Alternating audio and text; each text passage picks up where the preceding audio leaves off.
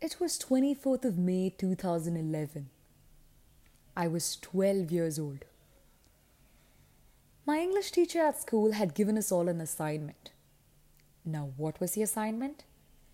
Well, it was to write a diary entry, which is nothing but to take a diary and write down all your personal thoughts about anything and everything that happens in your life. I went home, took a sheet of paper, and wrote whatever my 12-year-old mind could think of. The next day, I was asked to read it aloud, whatever I had written. I was extremely nervous, but somehow carried myself to the front of the class, read it aloud, and came back to my seat.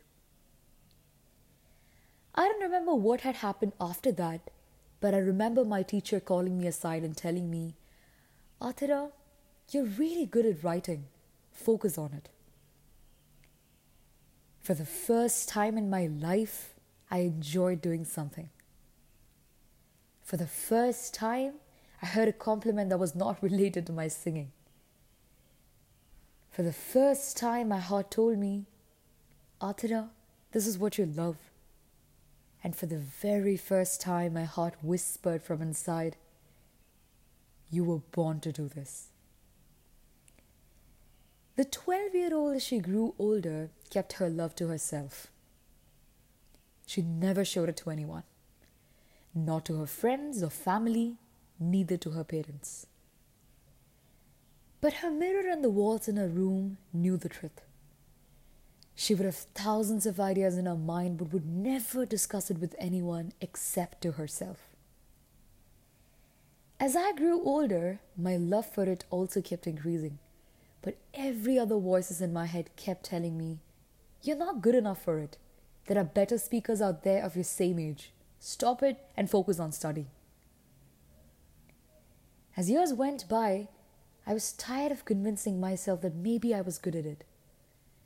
I had forgotten all about my first love and was moving on with my life. 5 years from then, when I was 17 years old, coincidentally, in another English class, an assignment came up. This time, it was to deliver a speech. Amidst learning how to tally my balance sheet and how to reconcile the bank statements, my mind somewhere forgot my love for writing. But they say, when you love someone truly, you can never stop loving them, isn't it? So I gave it a shot. The next day, the 17-year-old me, with the same nervousness as that of the 12-year-old Athira, stood in front of the class and delivered her speech. For the first time, I saw my class in pin-drop silence. Not even the sound of a pen clicking could be heard. As I went back to my seat, I could only hear a thunderous applause from my friends. But something that I realized that day was, as I was standing there delivering my speech, I had only dreamt of one thing. I did not want my speech to end. Every word, every line I spoke made me realize how deeply I loved speaking. Today, if you ask me about my regrets, the first one on the top of my list is I should have focused on what I loved a long time back. At school, I never even participated for a single speech competition. Deep inside, I would die to compete in one, but I was always scared of just one thing: being judged. What if I go to stage and people don't like how I look? What if my accent is not likable? What if they don't find me cool? Several thoughts would run through my mind, and by the time it all gets over, the competition would also have been over. Now relate my life to yours. How many times have you lost yourself to people's judgments? How many times have you let down yourself fearing people? How many times have you forgotten to put your opinion first? Well, if you're not sure of your answer, let me tell you mine. 1,000,000,000 times. 1,000,000,000. I mean, it never hurts when such judgments comes from strangers, but it kills you when it comes from your closed ones, isn't it? Let me tell you something.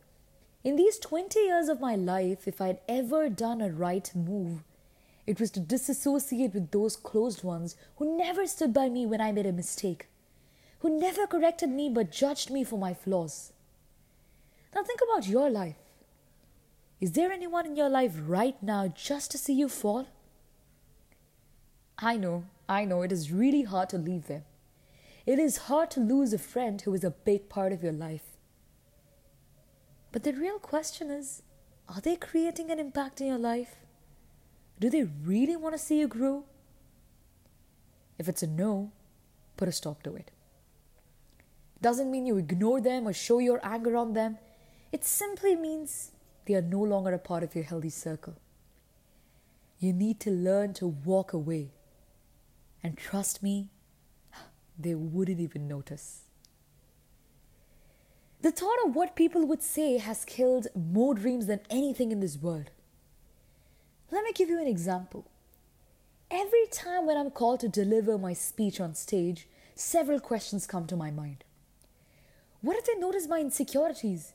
What if they look at my eyes and realize how big they are? What if they look at my nose and think, ew, why is it so small?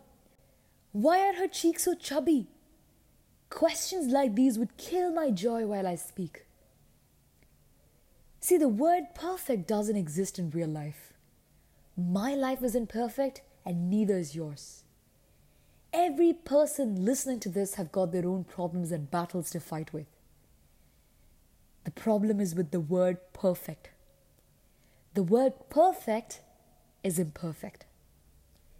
Saddest fact is that we fail to truly accept our perfect imperfections while looking for perfection. Remember, you cannot change what God has given you. So you learn to love yourself because you have no other choice. Once you love your body, your opinion, your soul, what others say wouldn't even reach your ears. Remember, only those who have the most ugliest perspective about life would judge you. So be so proud of yourself. It was tough, but you're strong enough to cross the path by only listening to your heart. Exhale every negative cells in your body. Nothing matters to you other than your own heart that teaches you the good. Remember, you're not born to be encaged in others' opinion. You are here to set your mind free with what you believe in.